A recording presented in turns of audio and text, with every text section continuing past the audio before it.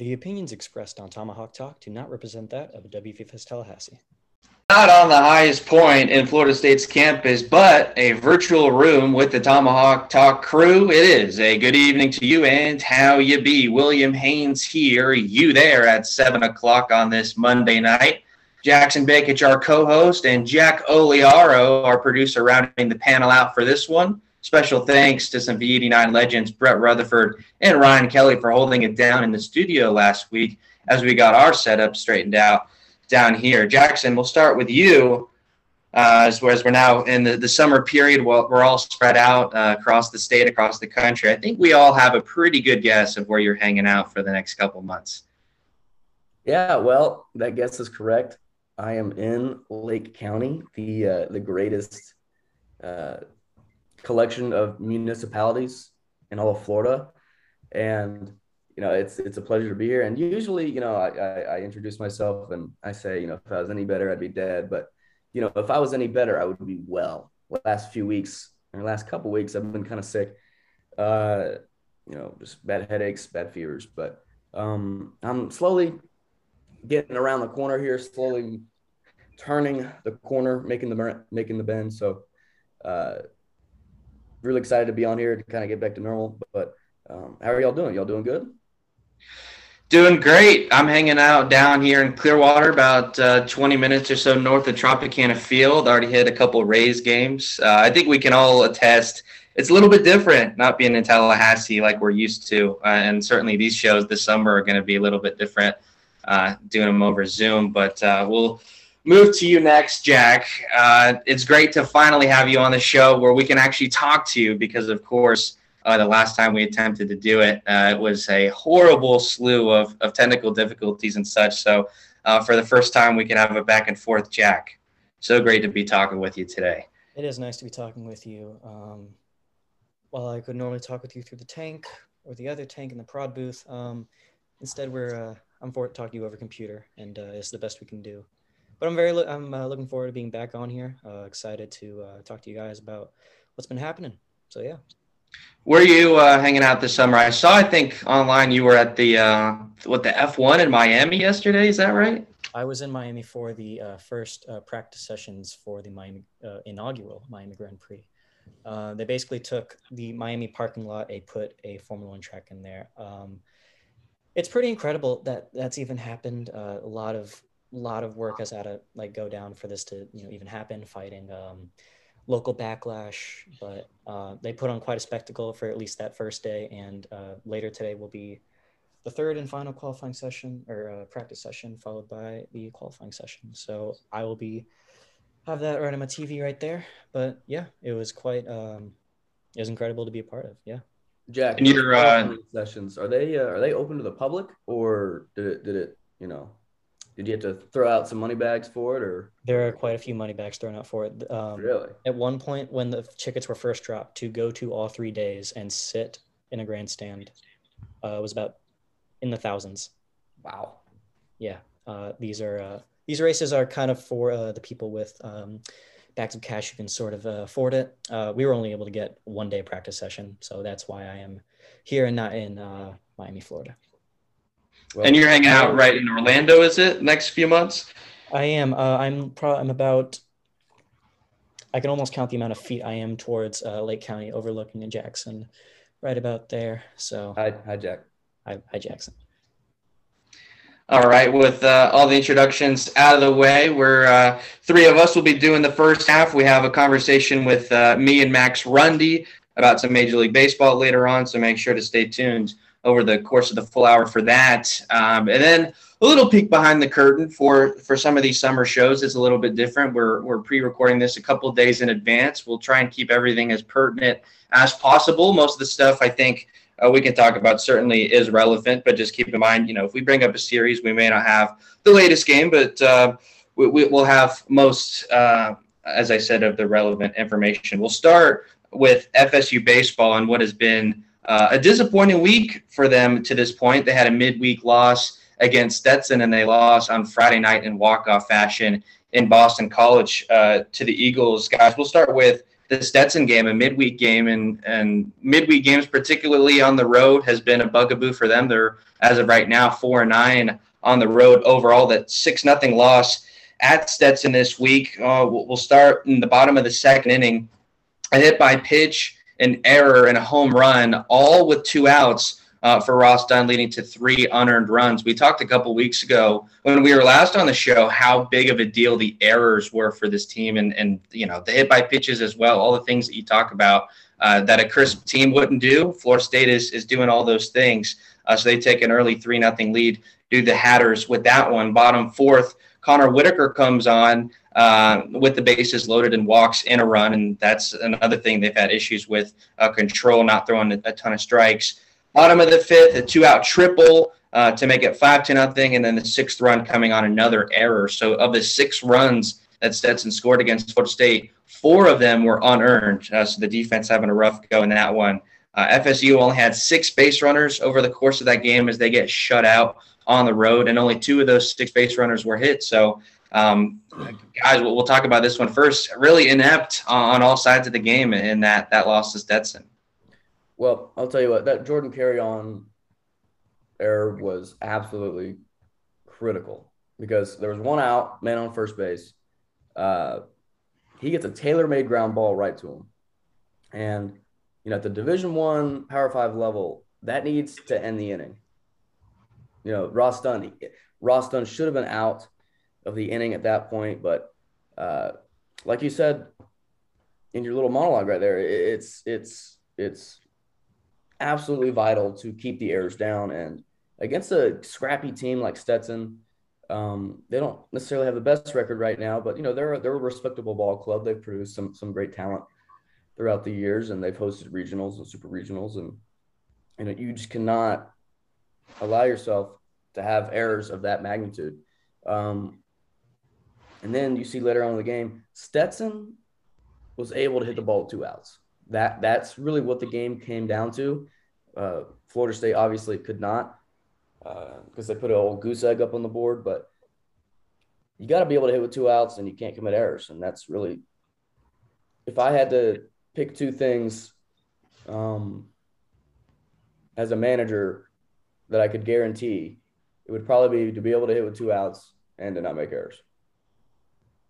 Yeah, I was trying to hint at that in Jackson, and kind of something I want to ask you. You've played baseball at the high school level, and as we get towards the end of the season, this is the last month. At the end of the month, in a couple of weeks, we'll have the ACC tournament, and depending on how things go there, we'll have the regional level of the national tournament. You know, baseball more than maybe any other sport. You're either, if you're hot, you're hot. If you're not, you're not. And some of these things that, you know, maybe the errors and the 2-out hits and the walks with the bases loaded, maybe that's stuff that you see early on in the season when a team is sloppy and inexperienced. But when you get towards the most important part of the season and they're committing these kind of things the most, I mean, it's not like they've got much more time to clean this up. Is this just the team that we're going to get moving forward?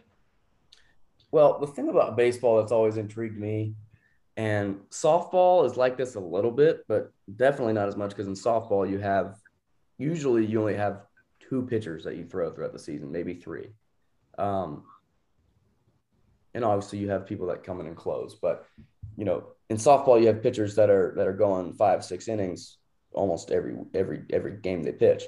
But in baseball, if you're playing in a 3-game series, you are facing a different ball club every single game. And maybe you keep the batting lineup the same, but the entire game is dependent on who's on that island, who's on that rubber, who's on that mound. And, you know, if you're throwing your ace or you're throwing your 3rd or your 4th guy, you're not facing the same team every day. You're not playing as the same team every day. And so that's where Florida State, I think, will do well in a regional format. You know, if they need to win 2 out of 3, and they can throw the likes of Parker Messick and Bryce Hubbard, then they can do that. Maybe Carson Montgomery, who's come on last few parts of the season. But over the longevity of the season, we've seen just the entire team not be able to be consistent because of that. Yeah, and you've seen Coach Mike Martin Jr. do some things to shake things up. When Jordan Carrion was red hot right around the time of his birthday, he moved all the way to the top of the order, and he was a guy that was hitting 6th or 7th for most of the year. So he's trying to do things. A midweek shutout loss is not what you want to see. And early on in the season, I think we kind of passed it off like, win your ACC games, beat your ranked teams. And I mean, FSU has done well in their 8-3 to this point weekend series. We'll see how things go in Boston against Boston College. And I think they've won as of now 7 straight against ranked teams. So maybe, as you say, in that regional format, they could do better depending on the competition. But what's important with the loss against Stetson is as far as hosting a regional, I think hosting a super regional is out of reach at this point. But those still count. Those games count for your win-loss record. And yes, you'll get maybe 2 or 3 games in the ACC tournament to stack up a couple more wins. But this is a team as of right now, I think 27 wins. They won 30 games a season ago, and that was only good enough for a 3 seed in that Oxford regional they were not able to come out of. I looked at last year's format. You're going to need to win probably 40 games, maybe 35 if you have some really good wins to host a regional. And the team that we're seeing right now, 2 losses already this week, I question if they're going to be able to get to that point. They've got some games against Miami, who's a top 10 team. They'll play Florida again. So if this is the team that they're fielding, not only do you not want to see the losses, but this is going to hurt their ability to host a regional. And I think we can all agree that having that regional in Tallahassee is important to get out of that first level. Yeah, I would agree. Their road record is absolutely atrocious, and but their home record's really solid. They're winning 3/4 of their games at home. So when we look at, especially when we look at when Parker Messick is throwing, this is what 2 out of his last 3 starts that he's thrown absolute gems, and the offense could not support him because remember he threw 9 innings in that extra inning game. Forgive me, I forget who was against. It was Notre Dame. Yeah, Notre Dame. That's right. And then he throws 9 innings again against Boston College, and of course they walk a guy to lose the game, and it just doesn't look good on the road. I mean, obviously the Notre Dame game was at home, but it just doesn't look good right now, and I don't know how else to put it. But who knows? Maybe they win the ACC tournament. It wouldn't surprise me if they did. But, maybe they get hot here and they go on a stretch, maybe 8-2, 9-1 next few games. And who knows? Maybe they snatch a regional hosting out of the jaws of defeat. Yeah, I was reading an article in the Tallahassee Democrat going into this weekend that was saying that they had felt that FSU's chance at hosting a regional was not far-fetched. A reminder for anyone that there's 16 teams that host regionals. It's not exactly the top 16 in the national poll. Like, for instance, the recent bracketology had Wake Forest hosting a regional, and they're not even in the top 25. So it can depend, but they've got, I think, like the 2nd or 3rd most wins in the ACC. So total record does count. I mean, FSU has not been great in ACC play, but you drop midweek games to Stetson. That's kind of why we're harping on it. But they were saying, you got to sweep BC to kind of stay in the running, and here they are. They've lost on Friday, and we've alluded to it a little bit, so we'll talk about it. 3-2 in walk-off fashion up in Boston College. It was the reigning pitcher of the month again, Parker Messick. It's hard to overstate kind of what he's done. 128 strikeouts compared to only 12 walks.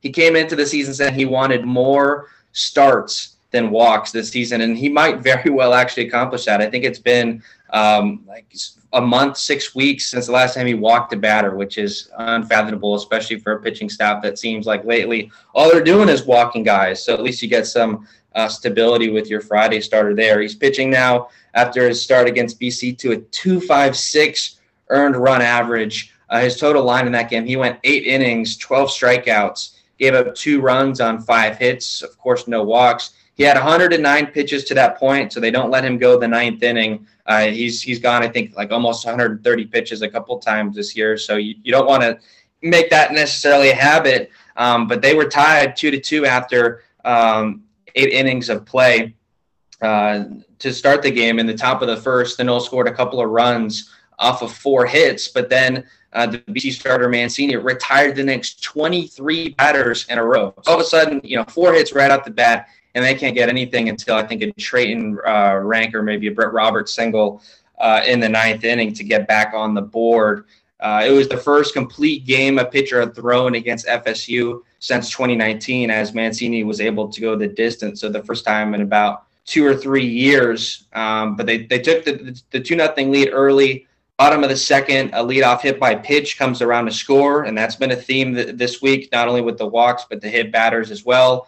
Bottom of the 5th, again, 2 outs, infield hit as well. That tied the game at 2, and then you head all the way to the bottom of the 9th, and another leadoff hit by pitch comes around to score. That one issued by Connor Whitaker. That's the only batter he faces to start the inning. Then they bring in Scalero. He gives up a walk and a single to load the bases with nobody out. Davis Hare comes in and he walks in the walk-off run. So a couple of things to kind of unpack here. The first thing that stood out to me, if you look to the back end of this game, Connor Whitaker, he hit the first batter in the 9th, and Mike Martin Jr. gave him the hook. He only faced 1 batter. Then they bring in Scalero, and he only faces 2. So the first two pitchers that appear in the 9th inning, neither of them get any outs. So before it was, Junior would stick with Scalero until the bitter end, and now you're kind of having a situation where, Whitaker is getting the hook after 1 batter. So no one in this bullpen is necessarily reliable, but that's crazy that you have 3 pitchers in the 9th and only one of them getting out. And the bullpen has just been, for lack of better words, mediocre at best this entire season. Dudes like Scalero, they've gone to him a few times. He's blown a few saves. It happens, but they haven't had, a few guys that they can point to and be, Connor Whitaker, he's been pretty solid ERA-wise, but they haven't had their guy. They haven't had their, I know this is kind of a high bar to set, but they don't have their Rivera. They don't have their guy that is, I need you to go get 2 outs. They don't have that guy this year. And, some teams have them, some teams don't, but they're going to need one. One thing I'll ask you, Jackson, I think when people think about slumps in baseball, it's about the hitters and the numbers that they have. But with pitchers, is there such a thing where you have kind of a funk where they're having a lot of trouble with walks, hit by pitches even? I mean, is this just maybe a 2 or 3 week stretch where they're just having trouble throwing strikes that can be corrected? In my years of slinging the rock, it's never pitching is not a continual slump. It's a case by case basis. In my opinion, if you have a lot of bad starts in a row, because you're not throwing every day, you're not pitching every day, you're just not good.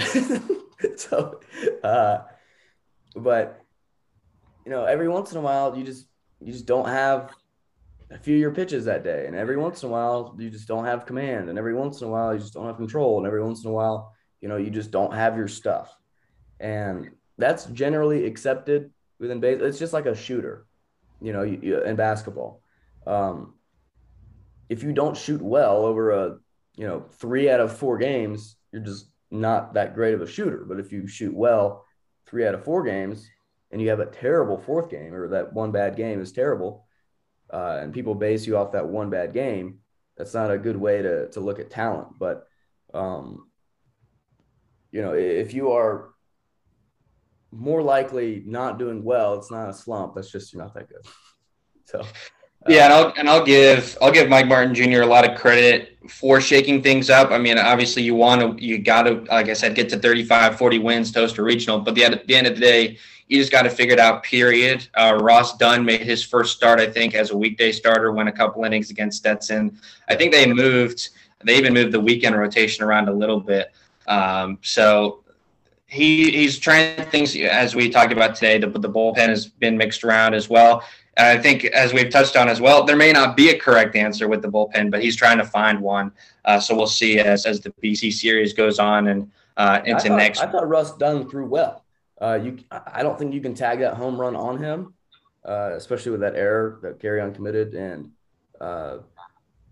obviously if there's no error and there's the hit by pitch and then it leaves a home run, obviously that's on him. But just from a pitcher's perspective, growing up, if any run was scored after an error that should have ended an inning, I don't even think of it as my fault. And I know it might be a selfish way to think about it, but after the game, during the game, I'm trying to get outs and I'm trying to get out of there as much as possible for my team. But after the game, I'm looking back and I'm like, damn, like that play's made. I'm out. I'm out of there. So there's an old saying, forgive and forget. Pitchers have to forget and then forgive. So I thought Russ Dunn threw the ball well, and things just didn't go his way Tuesday. Yeah, and I think you're right with a 2-hour error. Yeah, I don't think it's reasonable to blame him. The runs go down as unearned, and I think even with him, the fact that he went a couple innings, that's what his role is going to be towards the end of the month as you get into these weekend kind of regional. He's just going to be maybe a long reliever. So I just try and get him right as much as he can, and maybe I think they're playing Jacksonville during the week a couple weeks from now, so he'll get a chance to start again. So that'll wrap up our baseball talk. Some other FSU kind of quick hit stuff. William, what if Junior went to the opener? What if he really wanted to? Oh man, I don't know, because obviously Messick, you don't want to bother with for a weekday starter. Yeah, for weekday starts. Yeah, I mean, I think the team that invented the opener and the Rays, they did it because they had a good bullpen. I would say that with the bullpen that FSU has, like, I don't really want Scalero throwing an inning or two to start the game. I don't really trust him at inning 1 through 9 regardless. So I'd rather just have, Dunn come out to start. Yeah, no, I got that. I got you. But hey, anything's on the table, because I think, it's not desperation mode, but I think they're open to just about anything at this point. But there are some FSU sports in the postseason this weekend: tennis, women's golf, beach volleyball. So as their playoffs kind of continue, we'll keep our eyes on that. Jack, I know this is kind of some of your stuff that you like. The softball team, FSU, sweeps the season series with the Florida Gators for the first time since 2006. They walked off the then number 10 Gators 2-1 this week. Johnny Kerr with a solo shot in the 7th. FSU softball, they're now 30-0 in non-conference play. They're 14-2 against ranked teams, and a couple wins against the Gators. They had a thrilling one in Gainesville earlier this year. This is probably the best sport that FSU has going right now. Yes, especially when you look at, this is kind of a weird stat, but how FSU has no non-conference road wins, while the FSU softball team, like you said, has not lost a non-conference game.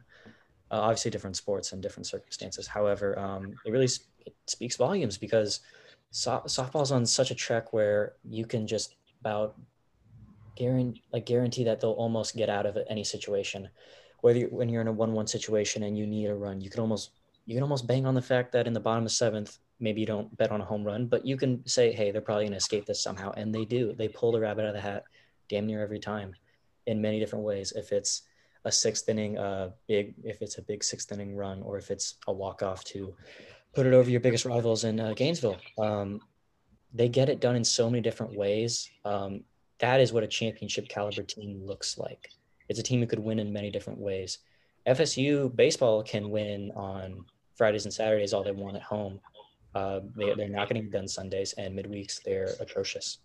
So it's just two different sides of the coin going on here, and especially with FSU has 2 amazing pitchers, and Kathleen Standercock for softball, and then Parker Messick for baseball.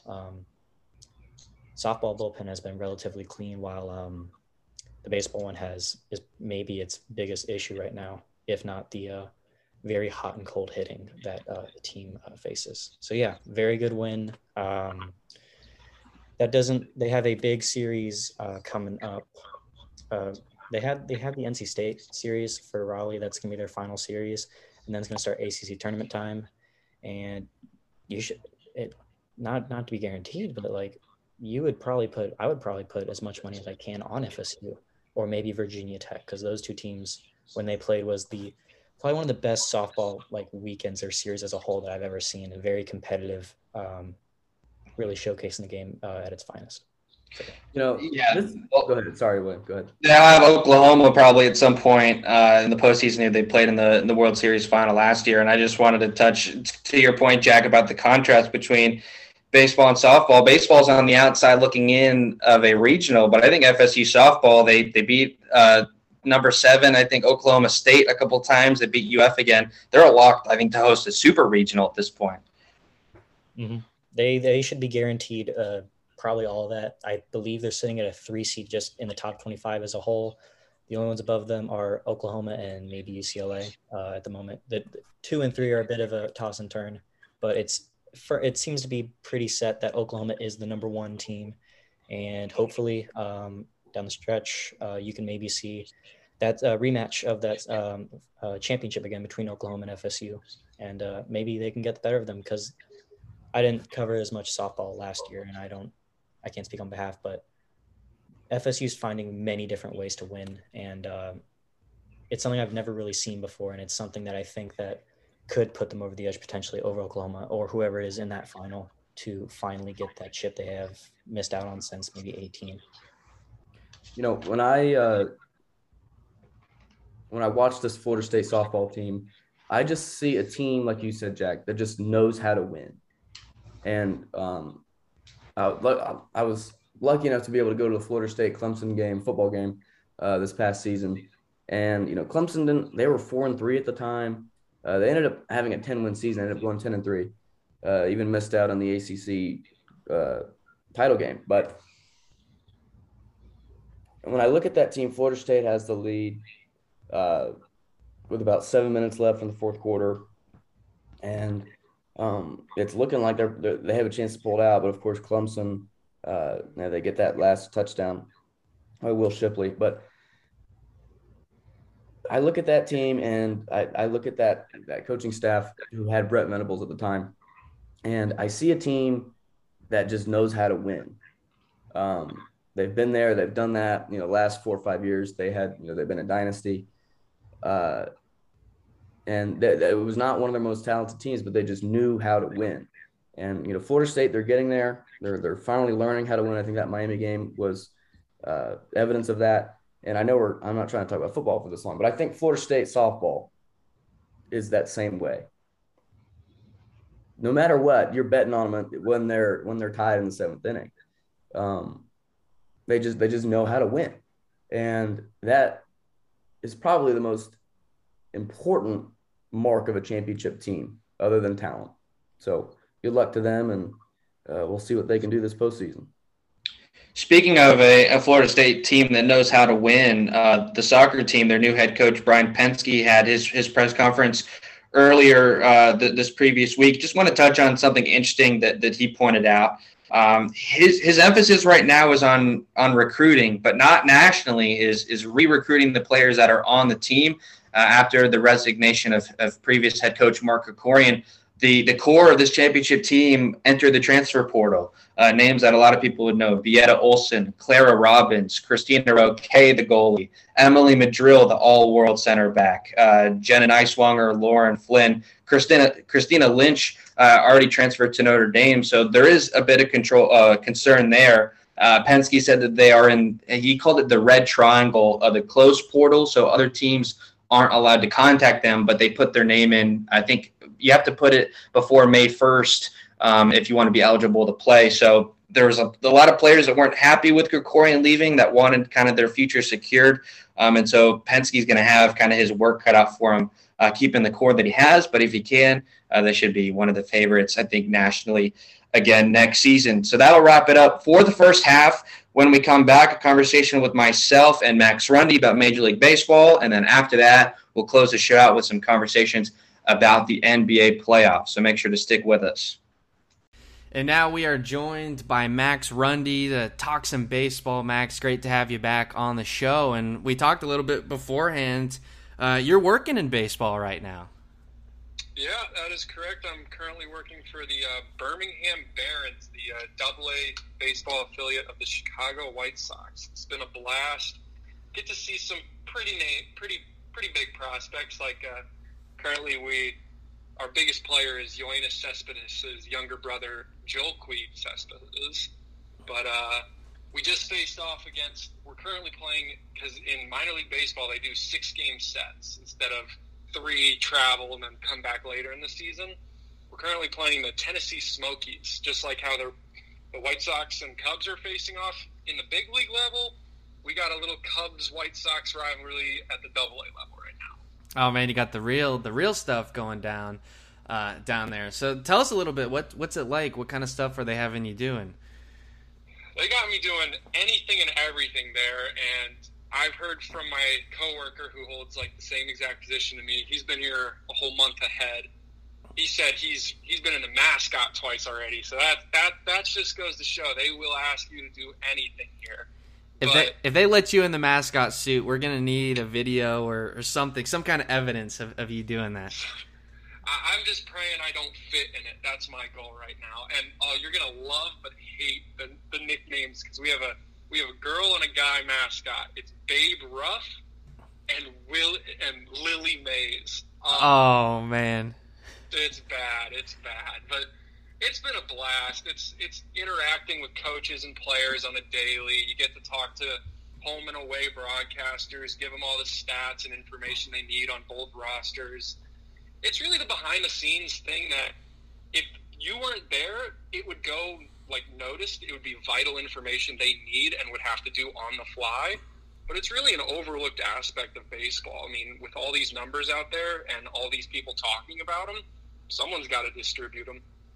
That's true, yeah. Then there's hundreds of minor league teams, all kinds of people doing that. Well, that'll be great. I look forward to. We'll talk more this summer and then maybe in the fall after it's done because that sounds like a pretty cool gig. But we've got you here because you know all about the MLB. We talked, you and I, on the show before the season was underway, and now that we're into the second month of the season, you know, teams that we kind of know what they are at this point. Some storylines beginning to develop, and we'll start with kind of the headlining news. The past few days. The Miracle Mets, could it be the repeat of the 69 season? They had a tremendous comeback in Philadelphia. The previous 330 times the Mets trailed by 6 runs in the 9th inning, they lost. They ended up coming back to win in tremendous fashion. They put up a 7-run inning in the 9th. They've had multiple comeback wins like that, and I think a lot of people thought the Mets would be good. Obviously, New York, there was a lot of expectations, but like I said, Miracle Mets, there's something about this franchise. When they're right, they're really right. And it was so funny last night because we're sitting up there in the booth at the Barons game, and we're also blowing out the Smokies at this point. So it's like I'm kind of paying attention to the game, but I'm just checking the TV every once in a while. I look up 7-1. I'm like, oh, this game's over. Look up again. It's like 7-3. I'm like, oh, they're clawing their way out, but it's the 9th inning, no shot. Then they're down 2 runs with 2 strikes, 2 down, and I'm like, it's got to be over. I look down, I finish the rest of that Barons game, and I look up at the end of the game, and I'm like, oh, wow, the Phillies blew it. And it's got to be the most Philly thing ever. And I think the thing about this Mets team that goes so unlooked, unappreciated is the impact of Buck Showalter. This team is a good team. They added a lot in the offseason.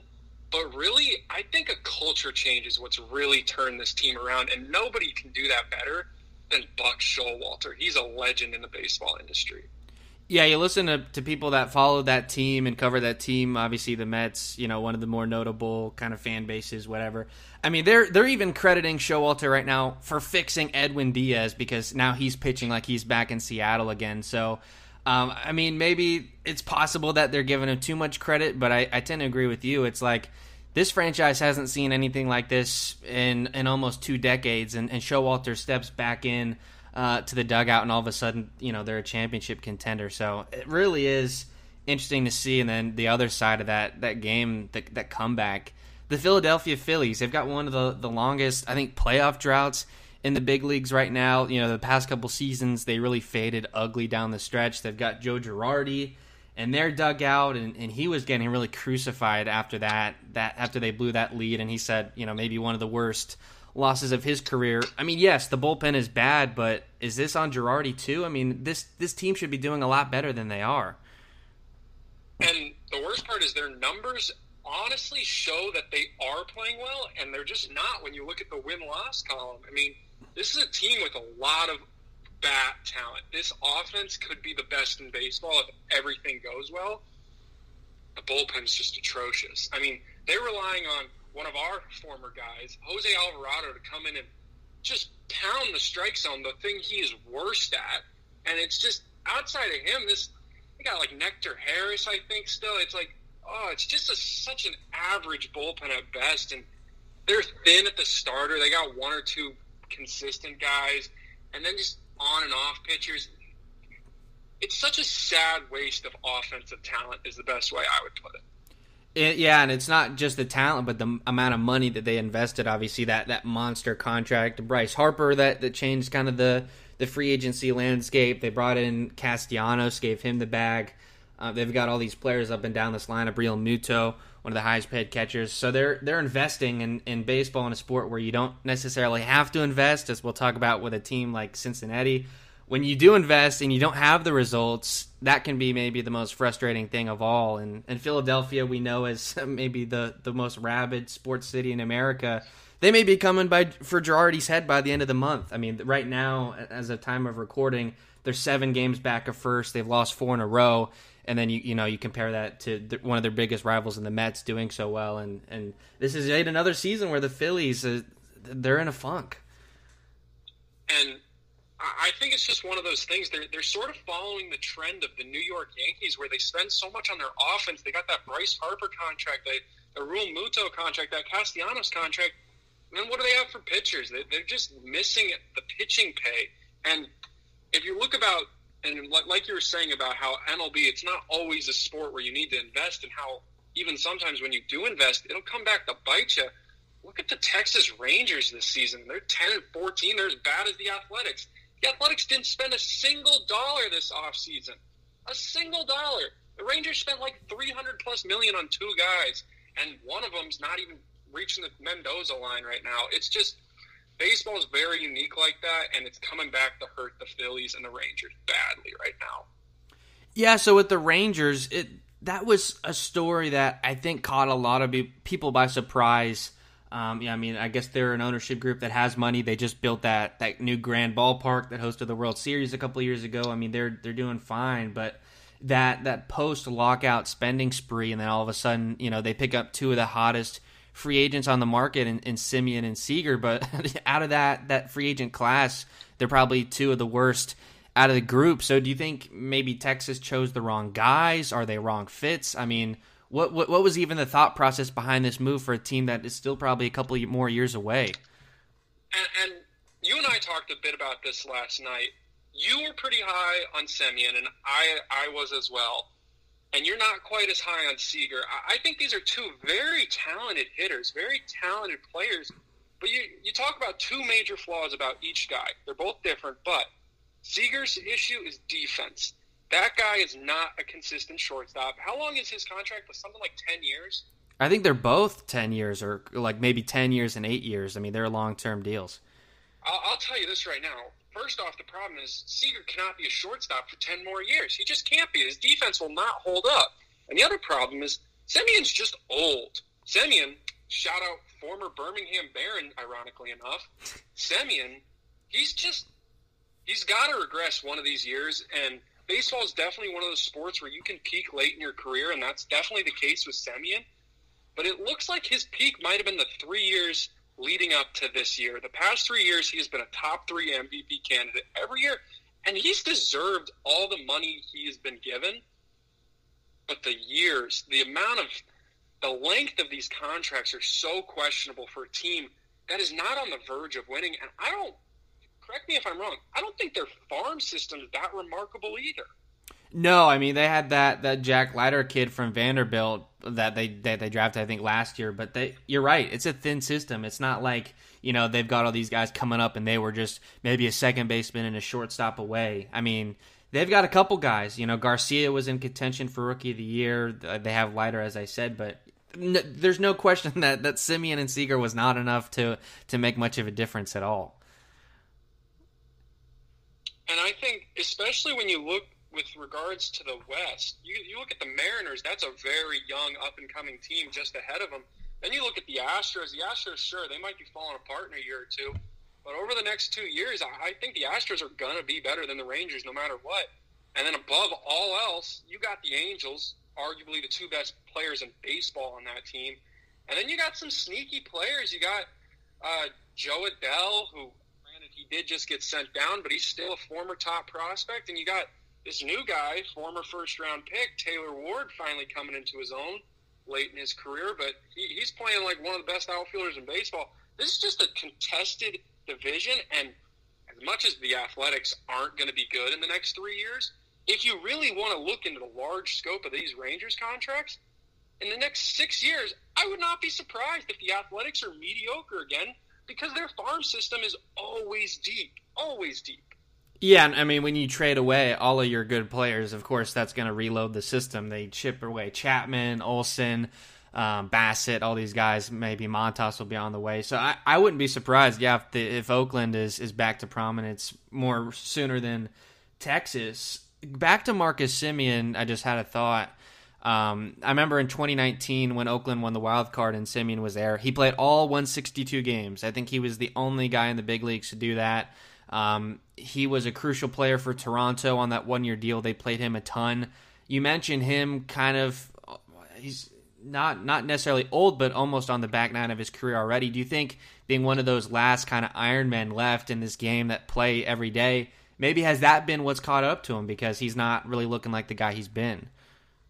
And I think, here's what I'll say. His career might not be on the back end, but I don't think it's going to go up anymore. I truthfully believe he's probably just in a bad slump right now. But it's just he's 31 years old, and when you play as much as you play, as he's played, and at a pretty physically demanding spot, I mean, most of his career he's been a shortstop. Now he's switched over to second, both of which are not necessarily easy, motionless positions. I mean, he's got wear and tear every single day out there. It's just something that – it's not something I would have predicted, I'll tell you that much. I think Marcus Semien was a can't lose for the Blue Jays personally, and they worked around it. They're looking good out there in the AL East, but I don't know. Marcus Semien is truthfully someone I appreciate. I think he's got value. He's just not proving it right now, and prove me wrong later on in the year, but it might be a really bad contract. Might be one of those Justin Upton, Albert Pujols contracts we look back on and just say the Rangers really missed right there. Yeah, Pujols is definitely a contract that comes to mind. Another AL West team that, is not in the national spotlight. So, with a lot of dead money, they could just kind of fade into mediocrity for a while. We'll kind of keep our eyes if they can try and turn it around this year. But the American League East, the division, we talked about the Blue Jays. I think the both of us thought that losing Semien could be a player for Toronto. I think they've been all right as of right now. They're 5 games over, gone 5-5 in their last 10, so they're hanging around. But the New York Yankees are really the talk of the town right now. They had that 11-game win streak. Things were kind of ugly at the beginning of the year. Garrett Cole pitched really bad as his first 3 starts. Then he's going to the pant leg and maybe picking up some spider tack or what. And now all of a sudden he's kind of back to his old form. Their starting rotation as a whole has been good. The bullpen good. The lineup I think is coming back. The Yankees are in first place. What they're doing right now, is it sustainable? I would say so. Maybe not out. So currently, this is one of the best pitching teams in baseball. That is a surprise. That is probably not sustainable. Specifically, they have the second best ERA, 2.6. Their bullpen's shut down. Their bullpen's lights out, always has, or at least has been in recent years, and I don't expect that to change anytime soon. The real clincher about this team for me is their starting pitching. It comes down to whether or not Severino, anyone behind Garrett Cole. Look, you and I and the rest of baseball fans out there love to give some grief to Garrett Cole. But he's a good pitcher. Even without Spider Tack, he's a good pitcher. He's not maybe the $200 million pitcher that they're paying him to be without Spider Tack. He's definitely a 1 or 2 pitcher either way, I would say, though. And the Yankees' problem, and you go back 5 years, the Yankees' problem was they just never had a 2 guy. They used to have CC Sabathia lighting it up for him. Who else? 39-year-old Andy Pettit? Like, they're just so front-heavy when it comes to that rotation. But the Yankees' biggest upgrade was defense and hitting. Their hitting is so much more consistent this year. They picked up Rizzo. Granted, they picked up Rizzo last year, but he's finally coming into himself and realizing, I have a 300-foot wall out there that I might as well just abuse. He's, I'm pretty sure, tied or one behind the MLB league for home runs right now, thanks to that StatCast era low for 3 home run games. Did you see that? Yeah, that they were all in the cheapies in the short porch, right? All of those home runs. It was the shortest 3 home run night of all time. Each one was like 3 feet over the fence. But either way, as a team, they're second best in OPS, 747. Yankees are good. It's just going to come down to their starting pitching. And year in and year out, their starting pitching crumbles over time.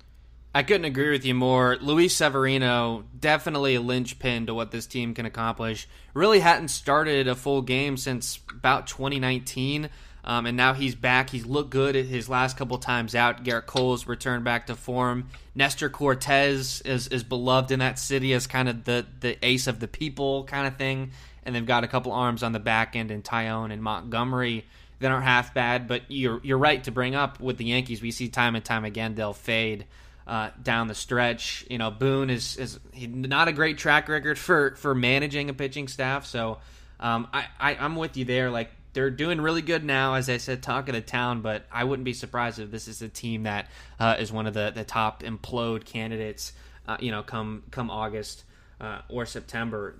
The Tampa Bay Rays, they're coming around. They had kind of an early season slump, and I think they're kind of finding their form.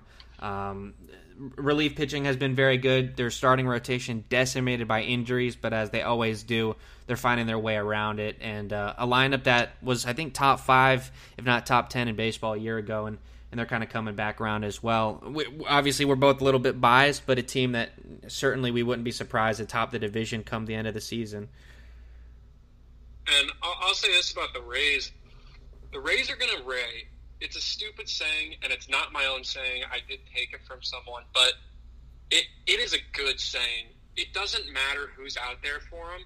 They're going to win these just tightly contested games in whatever way they can. This is not a team that's going to lead baseball in batting average, not a team that's going to lead baseball in slugging.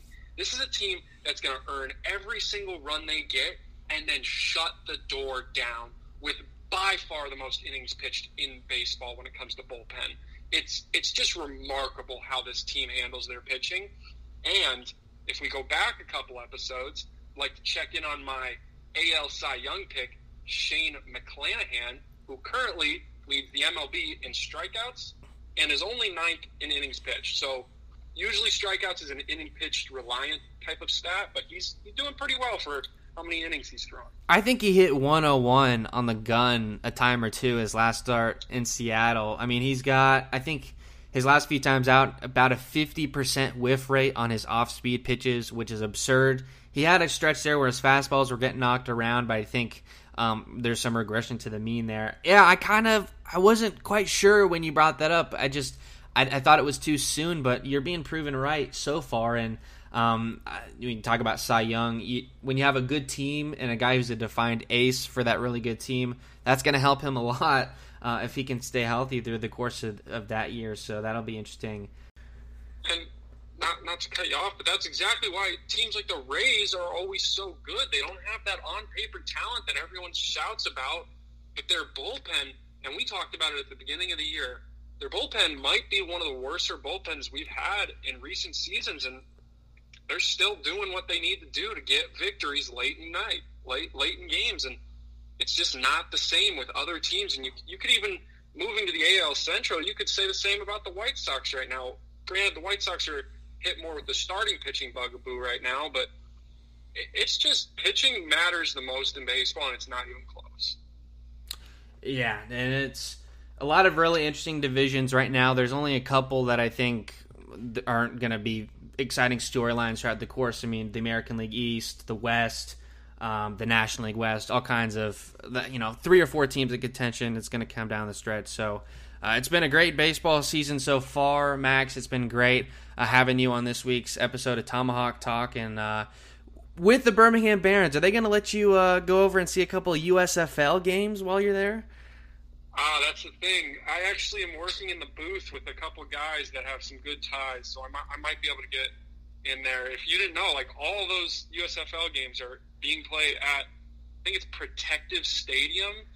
It's so funny, too, because every Saturday night, the Birmingham team plays, whereas the rest of the teams in that league get other nights scheduled because Birmingham is drawing, like, 3,000 fans plus to their games.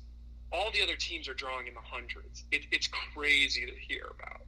That is a really weird... We haven't covered the USFL much. I think it's just one of those...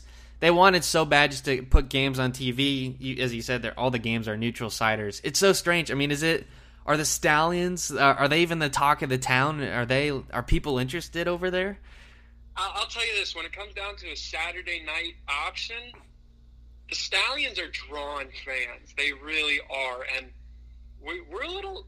I can't speak for the whole organization of the Barons, but it's definitely a concern I had when I first came to Birmingham. I was like, yo, with this whole football league here, are we going to be worried about our Saturday draws? But so far, the people of Birmingham are really showing out for their Barons, and it's a fun time. It really is. Baseball and minor league baseball in some of the smaller towns, I think, a backbone of the country. It's been part of this nation forever, so it's good to see that in some places it's still being supported. Max, it's been great having you on. Hopefully we can have you on some more this summer to talk some more MLB, and have a great time there working for the Barons. It sounds like a nice gig. Yeah, having a blast. Actually got to get going in about 15 minutes. All right, man. Have a good one. Yep, thank you. And thank you for Max Rundy for coming on to talk baseball as we welcome you back with the rest of the guys, Jackson Bakich and Jack Oliaro. And I'll throw this out to close the show, some basketball talk. Eastern Conference mostly, Joel Embiid, after his Sixers dropped the first 2 games against the Heat, he returned with the mask, and it seems like every player that puts on the mask is just unbeatable. He had a double-double, and he got the Sixers back in the win column. So that's an interesting topic. I'll throw this out to you guys. Philadelphia, Miami, Milwaukee, even Boston. Who do you guys like right now as things stand to win the Eastern Conference? I like the Celtics. I look at a team that has 4 or 5 defenders that are really, really good. Obviously, I'm going to sound redundant, but they're really good defensively. You look at the playoffs. You look how the playoffs are officiated, which I think is dumb, by the way, how they changed their officiating for the playoffs. But you look how the playoffs are officiated, and you need a good defensive team because they're gonna be a lot more forgiving when it comes to more physical play. So, and then you look at players like Jason Tatum and Jaylen Brown and even Al Horford, guys that can give you buckets any night of the week. I really like the Celtics in the way they're comprised for the playoffs. I like the Sixers, and with Joel Embiid being back, that certainly helps the case I had when I said this a couple weeks ago. But his importance cannot be undermined because the first 2 games you'd see the Sixers, like, they're just staying alive. Like, you can tell it's like it didn't seem like they're going to win. If it is, it's mostly because the Heat are going to lose because there's always be a 3rd or 4th quarter surge with a flaming hot Heat 3 ball, would just blow them out of the water, especially in game 2 where they hit half their 3-pointers. But without Joel Embiid being the series just injured, this is a 4 or 5 game. Good night. Move on. But he is back, and he does have mask on. It's mask on mode. And if he isn't injured, this is maybe going to be a 2-2 or 3-1 situation coming into the clutch time in favor of Philadelphia, I should might add, on that 3-1. He's that good and that dominant. And I don't think the double-double he had in game 3 even gives you the full reason why. So I think if Joel Embiid remains in the series, the Sixers can maybe make a run and maybe just close out the Heat. That depends another thing on Jimmy Butler and Tyler Hero and whatnot. But I think they can go forward. And if they do play a Celtic squad, I think they have the star power, at least from Joel Embiid, to power that out. Is it the best argument in the world?